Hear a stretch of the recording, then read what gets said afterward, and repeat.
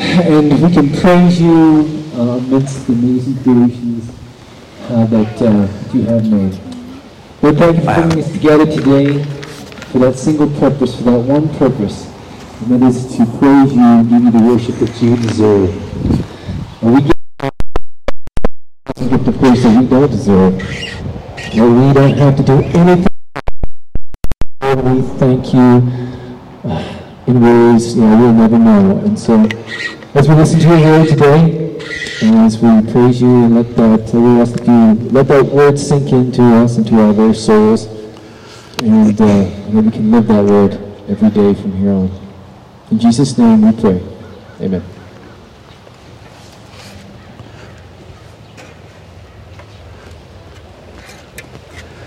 We'll see if this works. And I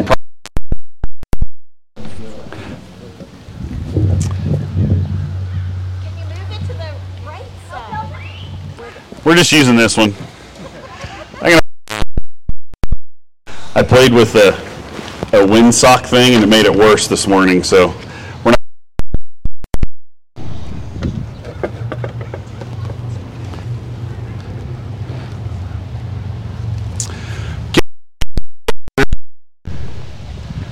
As they go single file. What such good order.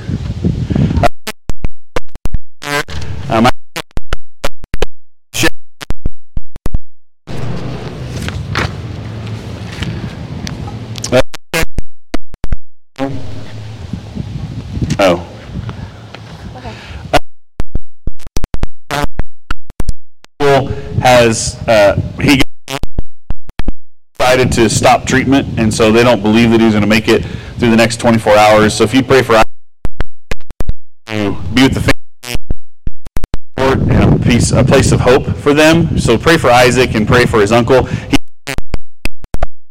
Just pray for a miracle to happen.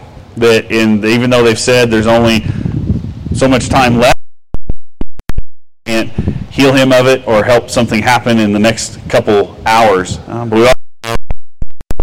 Then we hope that he'll know that he's going to be with Jesus soon. And so we just pray, Lord, we want to pray for that. We want to pray for the family as they are going to be going through some pretty tough times in the next 24 hours. So pray for Isaac's uncle, Corson. We didn't pray for him last week, did we? No, he got hit by lightning on Tuesday.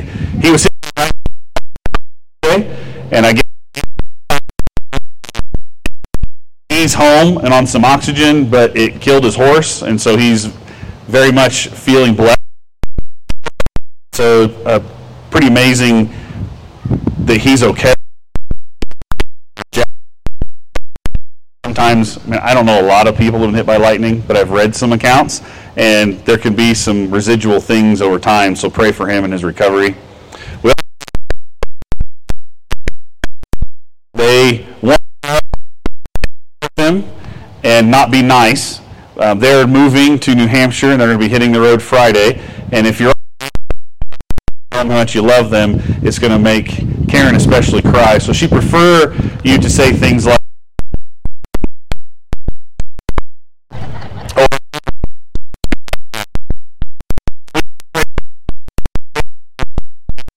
and the movers should be there tomorrow for a couple days, get them loaded up to move to New Hampshire.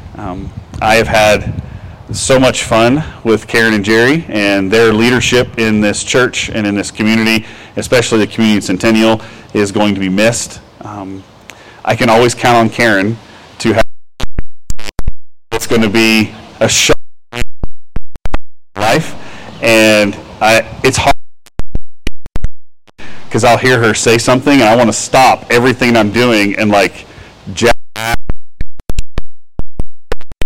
it's pretty awesome. And of men's ministry in this church, I've been a great helper and been a deacon in this church for a long time and let a lot of wisdom flow through him into us, and so they're going to be greatly missed. Does anybody?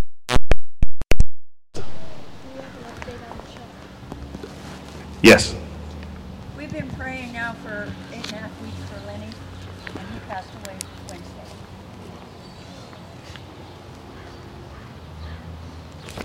I don't know if y'all heard, we've been praying for Lenny, who's been in a medically induced coma because of COVID for the last, it was 9 weeks, wasn't it? 8.5?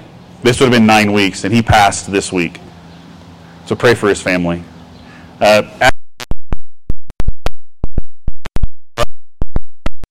We shared it, but he is able to do all of his treatment here in Laramie now. He doesn't have to do the Fort Collins drive for 5 weeks. It's a treatment where it's 4 hours at home, and then he has a week and a half off, and then it starts all over again. And he's been through 2 cycles so far. That'll happen for another 6 weeks, and then when that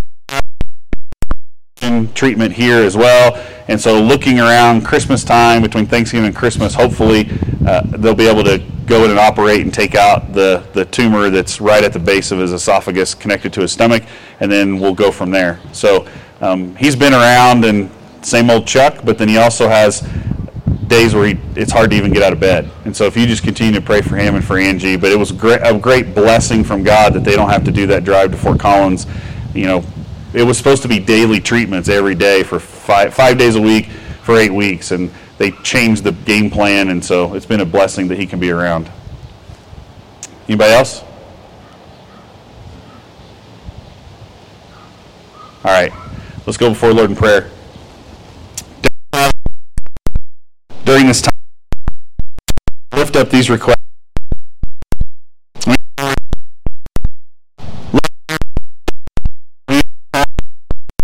To move in each and every one of these circumstances. We pray bring safely, that he would be a blessing to his family, that he could be an encouragement to his uncle and to those around. We pray that we would get that prayer. We in miraculous ways. We do those kinds of mean that it's a lot.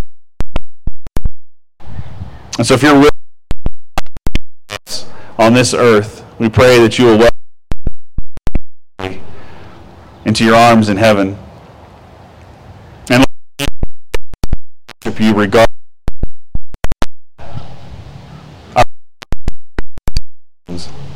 we pray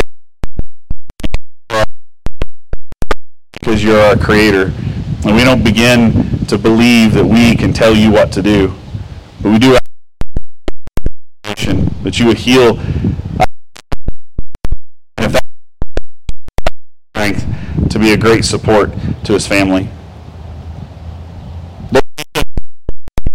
Is it been a lot here to prepare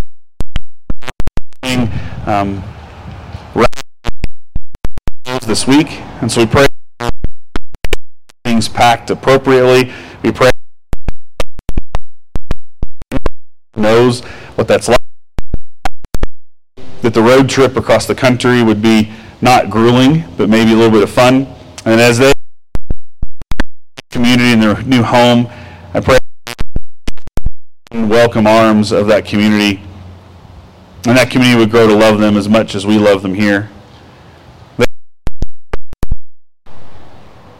They're going to be missed greatly. We pray you keep their health continuing to get better. Find you all people that would love them like we love them here.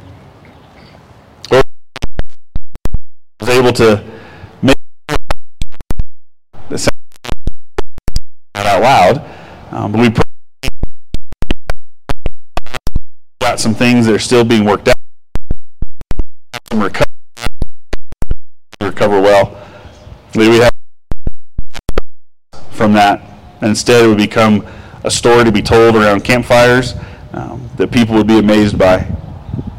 And Lord, we're sad. Benny is after a long fight and lots of medical treatment poured into him, lots of prayer surrounding him, and now he's home with you. So we pray friends would be able to rest.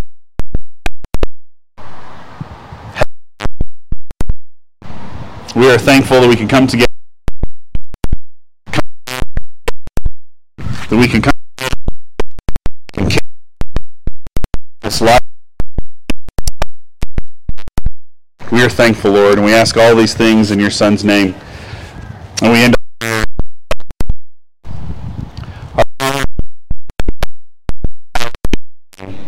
thy kingdom come on earth as it is in heaven. And forgive us our debts as we forgive our debtors. And lead us not, deliver us from evil. For thine is the kingdom and the power. Amen.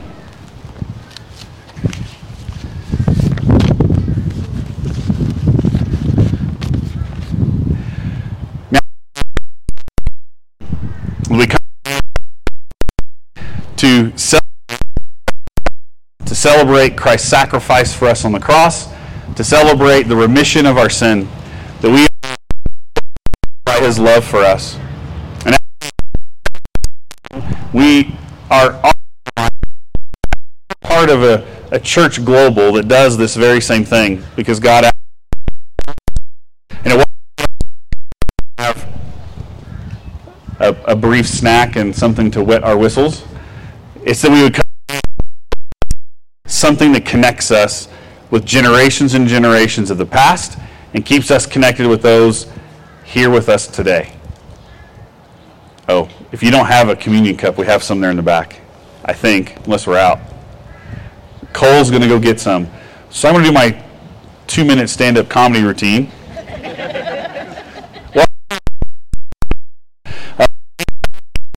For offering, I don't know if we've done most of you have found that. I don't know if we've done a good job of telling you that that's where we're not passing baskets right now, and so there's a basket in the back for offering. Next week, we will not be here. If you come, going to be here, and then it'll jump. So we will be.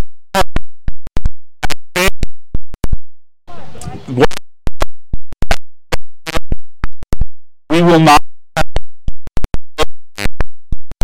Benches all around to sit in. If they bring a chair, we got your posture. Bring your own. Be great. It's gonna be a fun time. Meal, and so the funds are providing some sides, and it will be boring. So I mean the. Flipping those. Go ahead, Teresa. The meal will be at the shelter number 1, not Auto Doll where the bathrooms are, because that one was already reserved. So it's where they serve the ice cream on 4th of July. The big long one. That's where the food will be. Everybody got that? Okay. Bring some cool sides. Not like cold. Bring some fun ones. Some of you are great at that. Ones, and don't tell anybody, and when their mouths go on fire, they'll know. That'd be great. All right. Everybody. Okay. And we come.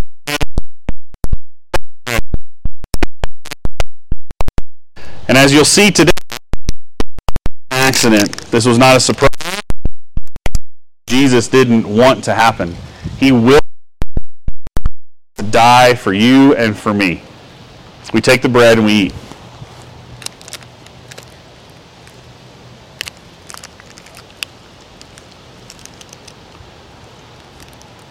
When we take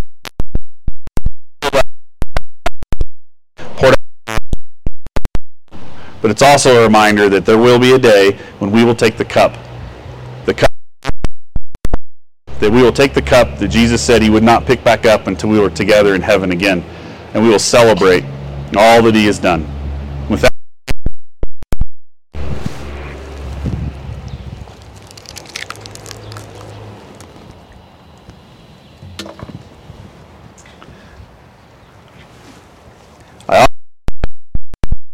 all of you that Gene Wheat is with us today.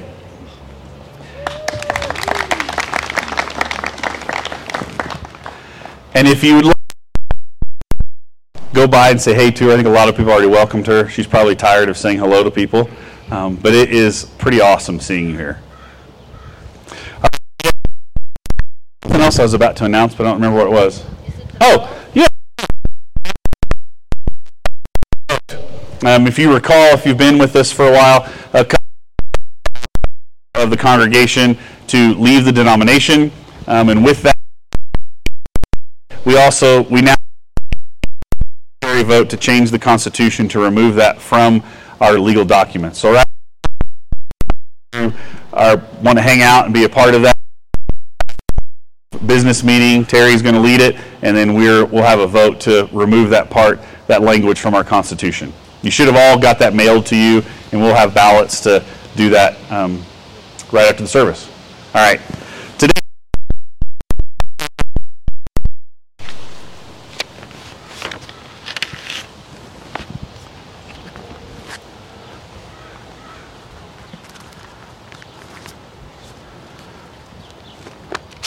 I'm going to read.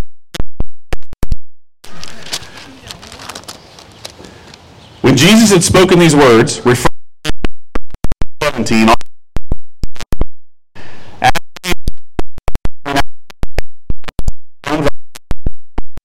where there was a garden, which he and his disciples entered. Now, this place, for Jesus so the chief priests and the lanterns and torches and weapons. They said to them, "Who do you seek?" Jesus said, Judas, who betrayed him, was standing with them. When Jesus said to them,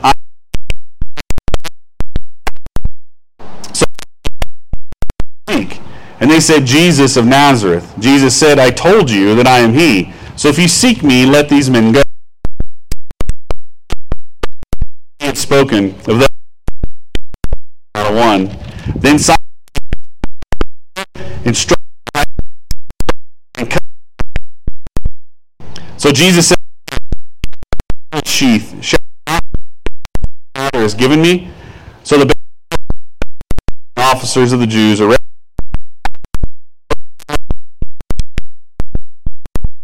For he was the first who was would be expedient that one man should die for the people. We're going to stop there.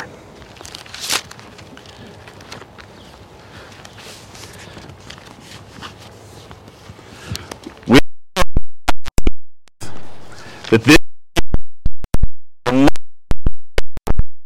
that all has led to this moment, that Jesus has over and over and over again said this was coming. He said that this is going to be time for him to go and trying to do the final instructions to the disciples in the upper room, and then he's done. He's done closing prayer, the disciples, and then he says, "Let's go. Let's go." John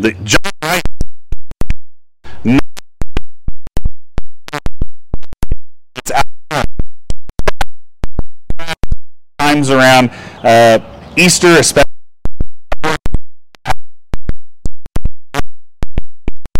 kind of it's not untrue, but there's a lot towards you feeling the guilt. And you see it witnessed on the cross, and then you will make a response to that.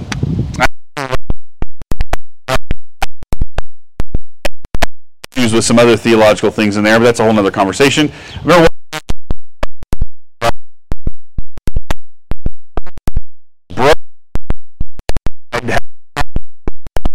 with me, and we have at the end, like where's direction and all those things, and so even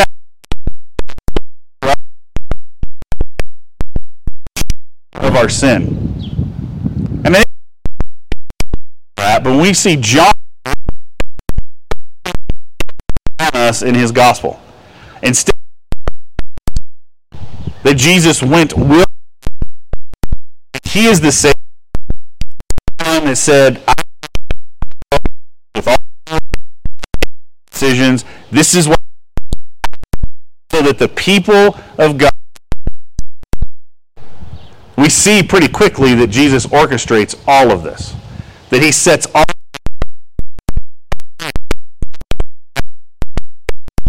He went to the garden, record the sweating of blood. The disciples, hey, will you stay awake and hang out with me? Hey, this is a big deal. Put the timeline. They walked back a couple years ago when Amber and I went to Israel with the West. You leave the and you do the walk.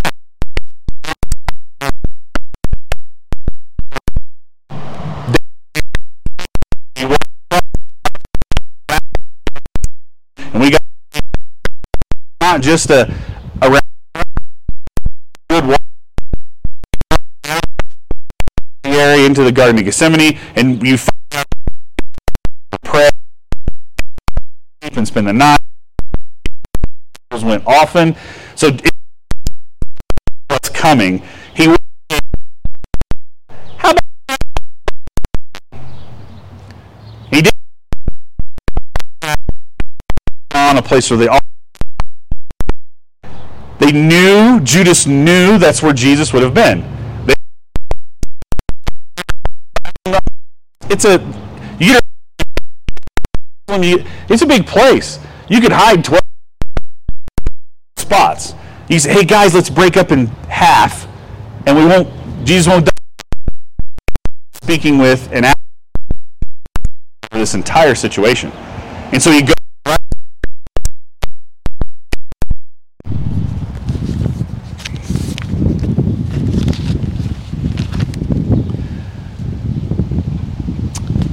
I'll go to the next.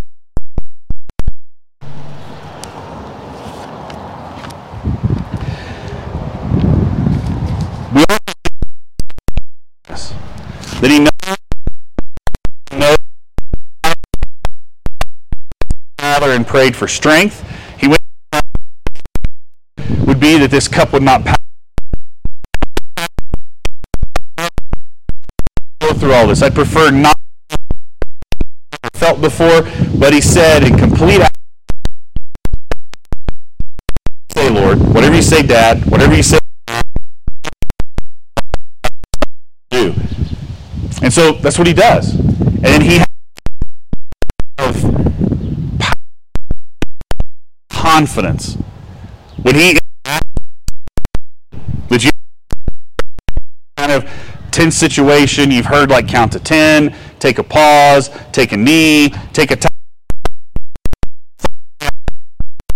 You're stressed out, anxiety is high, you need to stop. Jesus would,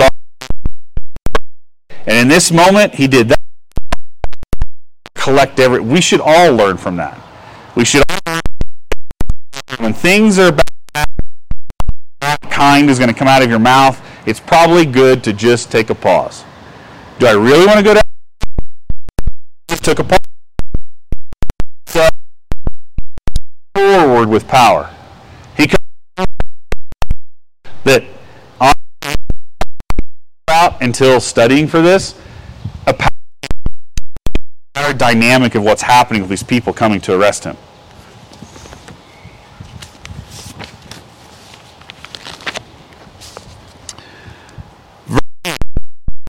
To betray.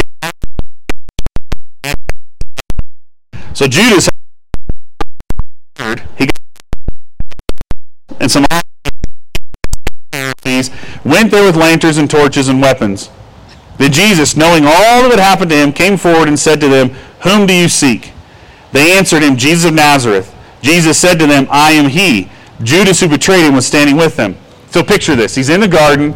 He's got done praying. He tells the disciples from one of the other gospel accounts, he says, it's time. Judas shows up, he's with these guys, and he steps towards them. Now, there's some conjecture on how many people how many soldiers are there. Some, because if you have an officer, to have an officer show up, that means it's going to be about 1,000 troops. And then if you dig into the language a little bit, it was at least 200 Roman soldiers, along with some soldiers from the priests and the guards with torches and fire, marching up, coming up the hill, at least 200 troops showing up to get Jesus. And Jesus walks out to them, steps into that. He steps into it, and he says, who do you seek? Well, they all know who's there. In another account, we have Judas doing the kiss, and he says, get about your business. So they all know who they're looking for. They all know what's happening. But he comes out and he says, whom do you seek? Not, what are you guys doing here? Who are you looking for? My name is Bob. My name is Frank. No, Jesus from Nazareth? I'm Jesus from Philippi. It's the wrong guy. The other one, I look a lot like him. We have good beards. It's not, none of that. He steps right into this. And he says, who do you seek? Jesus of Nazareth. And he says, I am he. And Judas is right there in the mix. Nothing is a surprise. Nothing is catching Jesus off guard. He knew this was going to happen because he wanted it to happen. It was the time. No more hanging around the Sea of Galilee. It's time to get done what he was sent to do. This encounter shows and affirms that he was in control of all of this. Because the next thing that happens is the part that I hadn't really spent a lot of time studying until this week. We know that he's doing this out of his power and authority, but when he says, I am he, look what happens. When Jesus said to them, I am he, they drew back and fell to the ground. 200 plus troops, Jesus says with authority, I am. He says with authority, I'm God. And they hit the dirt.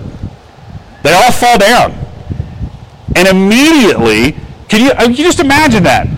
We're going to take care of this little band of rebels, these morons, these people hiding in the garden, troops all decked out, Roman soldiers, the guards from the temple, they're all there.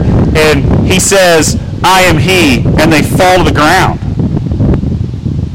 They hit the dirt. So he asks them again, whom do you seek? And they say, Jesus of Nazareth. And then Jesus tells them, I already said it's me. I'm not hiding from anyone. And this is where you see even this moment where he's about to go die. He cares deeply for the disciples who are all around them. And he tells them with authority, so if you seek me, let these men go. This was to fulfill the word that he had spoken. Of those whom you have gave me, I have not lost a one. So even in this moment, he's protecting the disciples. Because by all rights, this is a rebel insurrection according to the priests and the Romans' ideas, and they should have captured every one of them. Sure, Jesus goes and gets put on trial. Jesus is the one questioned, but you don't just show up and take the leader and let all the followers just hang out, because once you take the leader and he becomes a martyr, then all of the disciples are going to be even more energetic to get to work. You're going to take out the whole crowd. But because Jesus speaks with authority and says, I am he, I'm the one that you're looking for, that's not a slip of the tongue. He's saying, I'm God. They hit the dirt. Now, we don't have a description, because you could read this a couple different ways. Did they fall down and worship? That doesn't seem likely. Did they get blown back 3 feet like a movie when the cable pulls them through the window? And we don't have any idea what this looks like. All we know is that there's a couple hundred dudes that hit the dirt because he spoke. Now, if that happened, that'd be cool. If I could just say, I am, and you all just fall out of your chairs. You're all going to get up and go, what was that? I know we have Wyoming wind, but what was that? And then if I were to tell you, hey, we're going to go do this, or hey, no, you're not doing that, most people would respond in going, I don't know what just happened, but that was freaky, and I'm shaking to my core. So then he says, I'm not hiding. I'm right here. And since you have me, you're going to let these people go. Yes, sir. Even though Jesus is walking to the cross, even though they're about to arrest him and kill him, they submit to his authority. That's mind-blowing. So it helps us to see that everything that's happening is the will of God and the power of Jesus. He's leading this. We can't look at Jesus in this moment as a victim. He is in charge of everything that's happening. And then Simon, verse 10, then Simon Peter, having a sword, drew it and struck the high priest's servant and cut off his right ear. So Jesus said to Peter, put your sword into its sheath. Shall I not drink the cup that the Father has given me? Now, I spoke to a couple years ago. This came up, or I think it was just a conversation with a local law enforcement officer who served in Iraq, and he was a combat medic, and he hung out and he took care of a lot of people in and around the Persian Gulf area. He was out in the community a little bit, and he got to see some of the Mediterranean fishermen at work. And a lot of the wounds he treated in the locals, they're trying to do like the hearts and minds and take care of the community, were lots of knife wounds, lots of knife attacks. Everyone in that area carries a significant blade, especially the fishermen, and they know how to use them. And we were talking about this passage from how it's told in another gospel, and he pointed out to me, he's like, Mike, have you ever really been around Middle Eastern fishermen? It's like, well, actually, no, I haven't. I like knives a lot, but I've not been around. He's like, he doesn't believe, and then I started digging a little bit. Number one, the word sword here is not like what we think of, Braveheart, giant, claymore, Scottish sword. That's not what we're seeing here. It's probably something that was carried by fishermen. I guess Peter might have been a fisherman, maybe. And it was a significant length, 10, 12-inch blade, used to do everything under the sun. Take care of fish, take care of whatever, and these men were adept at using these blades very skillfully. This isn't a wild swing of a man who's desperate. This is a calculated, scalpeled, expert use of a blade, and he took off the guy's ear as a sign of, oh, I can cut you. And Jesus immediately is like, what are you doing? You don't get to stop this. And picture this too. If you have 200 soldiers and a fisherman following a reported rebel whips out his fishing blade and slices off an ear, do you think these other soldiers are just going to go, well, that was kind of cool? It's going to be an immediate gladius Roman sword to the chest. It's going to be an immediate javelin thrown at Peter. This guy is going to die. He just cut the ear off of one of the priest's soldiers. He's going to die. Now, in the other gospel accounts, we have Jesus miraculously picking up the ear and putting it back on. I mean, I think in that moment, the whole crowd would have went, we're not doing this one. I don't know. We got the arrest warrant, but I'm thinking I don't want to be a part of this. I've been knocked on the ground. He's speaking with authority. His followers can slice people's parts off in a moment's notice, and he just healed him. But that wasn't what the will of Jesus was. It wasn't the plan of God. The plan was to be arrested. And so Jesus rebukes Peter. Hey, don't get in my way. This is how it's supposed to happen. I'm the one in charge. And because of the authority, we just saw him speak and knock people down. No one kills Peter. They're deferring to Jesus and his authority in this moment. He just attacked a soldier, and Jesus is the one calling the shots. That helps us to see the window of what's going on here. Jesus is in charge of this entire situation. We don't have the account here in John. We know that he heals this ear, puts it back on. I think that's probably a story that was told for a lot of years after this. Well, I went to arrest this guy, got my ear cut off, and another guy put it back on, and it works great. Like, think about the testimony that went forward over the years with those soldiers and those people who were connected over and over and over. I mean, this is complete. I have no basis in the Bible for this at all. But when Peter preaches a sermon and thousands come to faith, we always picture the visitors into the city hearing this. But how many soldiers engaged in all of this happening during this Passion Week would have been, wow, and converted as well? I saw all this happen, and now he's saying exactly what. Fall on their knees and repent. So Peter's events, I don't want to be too hard on Peter. He's protecting someone he loves. And I would expect all men to protect those they love. That's our biblical foundational obligation as men. And women too. I'm not taking you off the hook. There's a lot of mama bears here that I think would do all kinds of protecting too. But we don't want to fault Peter for not seeing the picture. In that moment, in that instance, a crowd all around, Peter's willing to die, but he's going to make the first strike. He doesn't want the one he loves to go off to this. So we can't give Peter a hard time, but we also have to see that Jesus even rebukes him and says, hey, you need to calm down. This isn't what I want. What's going to happen is I'm going to die. Verse 12. So the band of soldiers and their captain and the officer of the Jews arrested Jesus and bound him. First they led him to Annas, for he was the father-in-law of Caiaphas, who was the high priest that year. It was Caiaphas who had advised the Jews that it would be expedient that one man should die for the people. Now I was confused by this, because I've read, but I've not dug in a lot. And so I'm like, well, what's this middleman? We know that he goes to the high priest. We know the Sanhedrin is called in the middle of the night. We know that's an illegal trial, an illegal jury action kind of happening. And then he takes them off to the Roman leaders because they don't want to kill anybody because that's against... We know all that. But what about this Annas guy?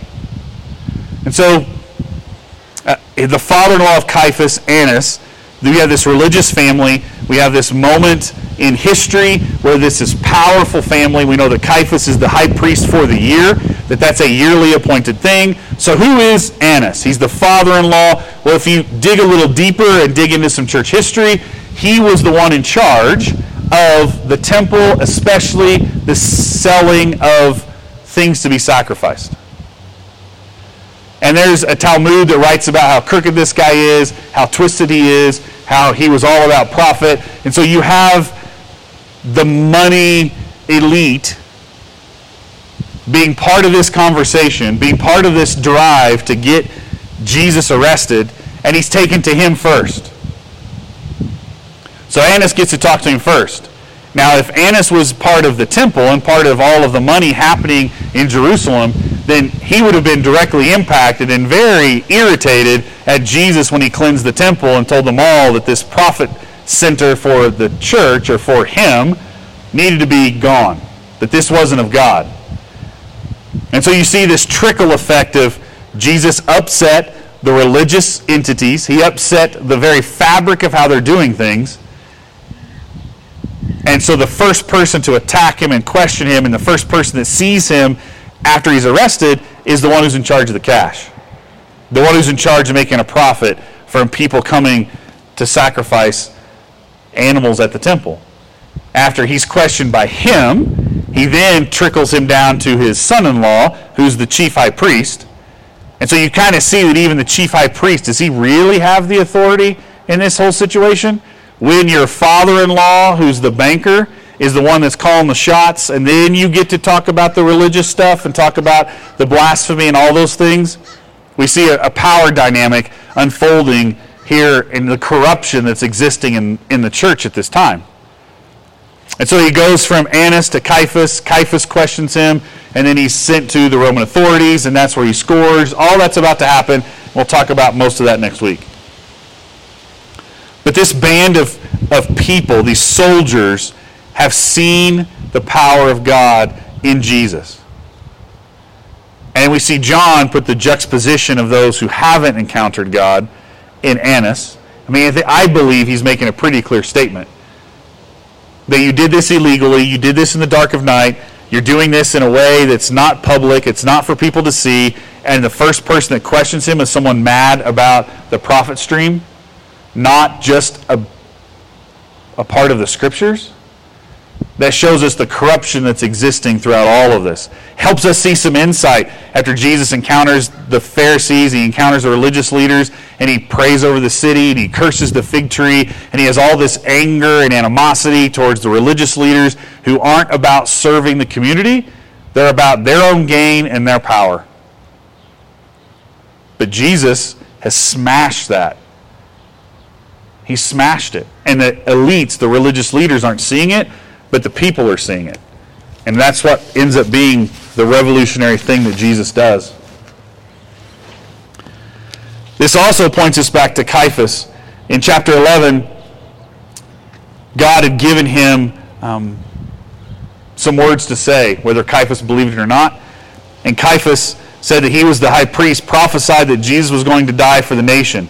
And not for the nation only, but also to unite the scattered children of God. This is chapter 11, 51, 52, we dealt with weeks ago. Caiaphas says this thinking that it's a prophetic word or a command that's we got to take him out so he doesn't upset the church, he doesn't upset the temple, but he didn't realize it was the Lord using an evil intent to help everyone to see that Jesus is the one that's going to make all of this happen. That Jesus is the great unifier. Jesus and his sacrifice on the cross for us is what brings us all together. Like we talked about last week. That if we put our focus on Jesus, then all of us can get along in amazing ways that we probably couldn't or wouldn't want to outside of the gospel. John Calvin said, "Let us remember that the body of the Son of God was bound in order that our souls might be set free from the bonds of sin. We're assured that this injustice that Jesus suffers is the plan. And we see that with his authority.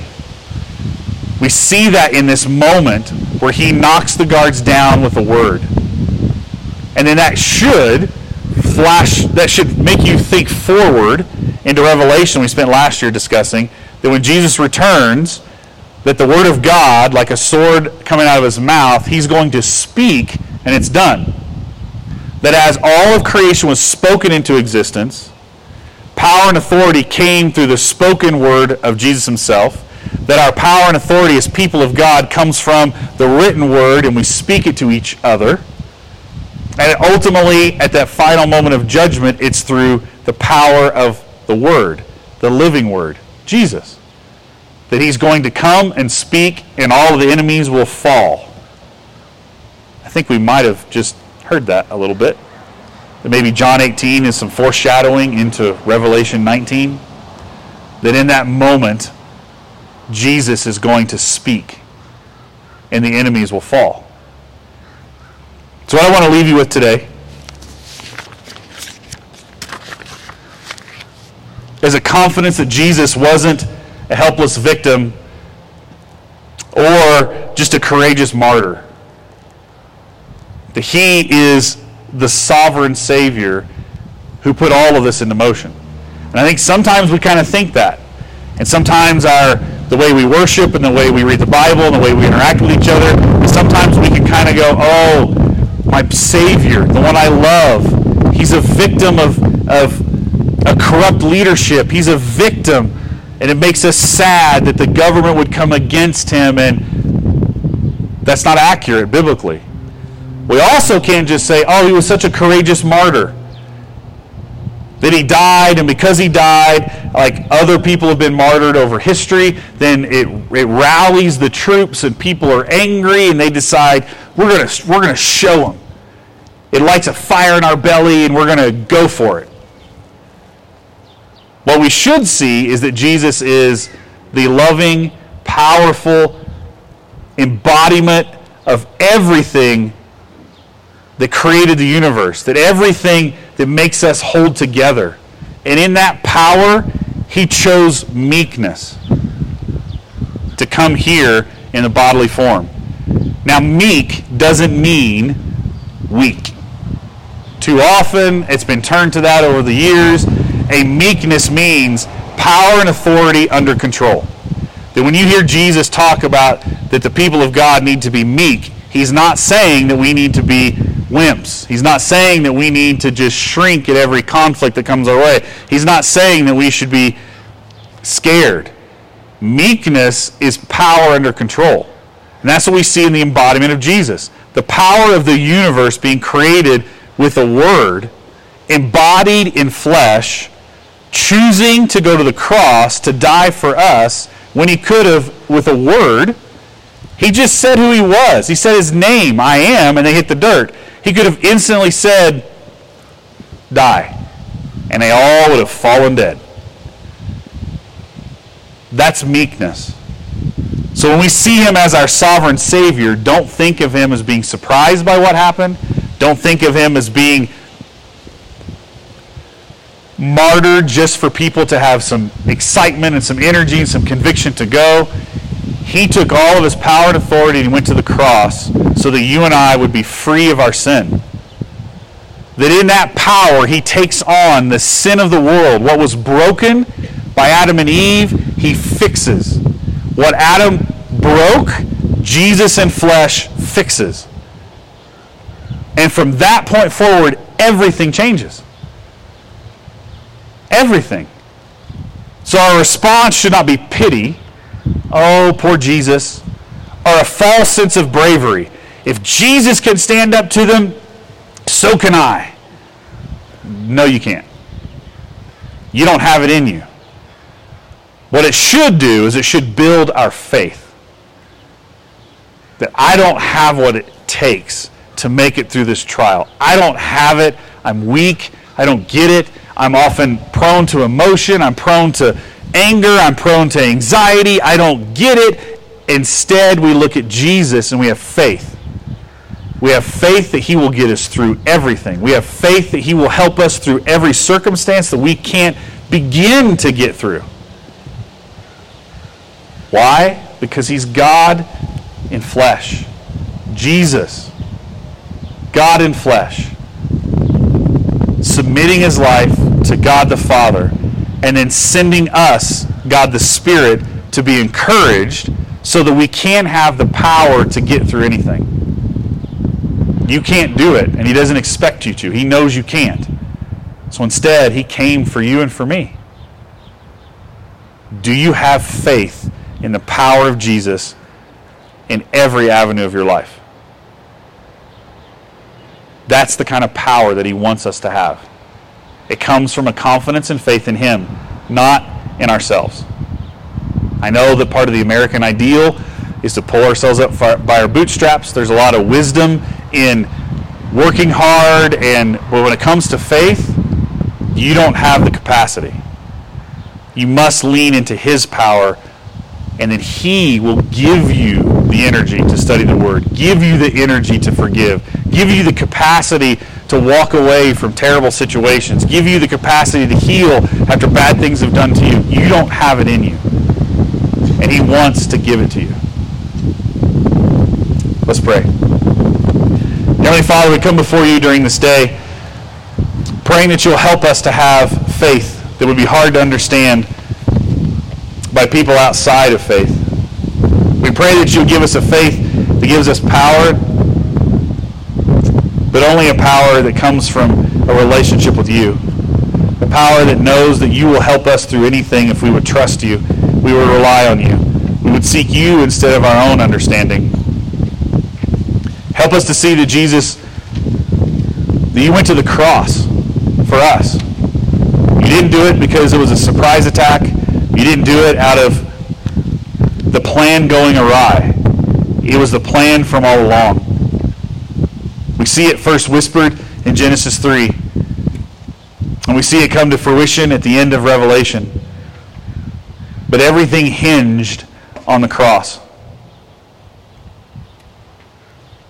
So help us to see as we continue to walk through Holy Week, the last couple days of your life, as we walk through the Gospel of John, help us to be reminded over and over and over again the authority that you spoke. The way in which you died shows us all that you're a loving Savior who went to the cross for us, and you want us to rely on you because of your love for us and our dependence on you. Help us to do that, Lord. We love you. Amen.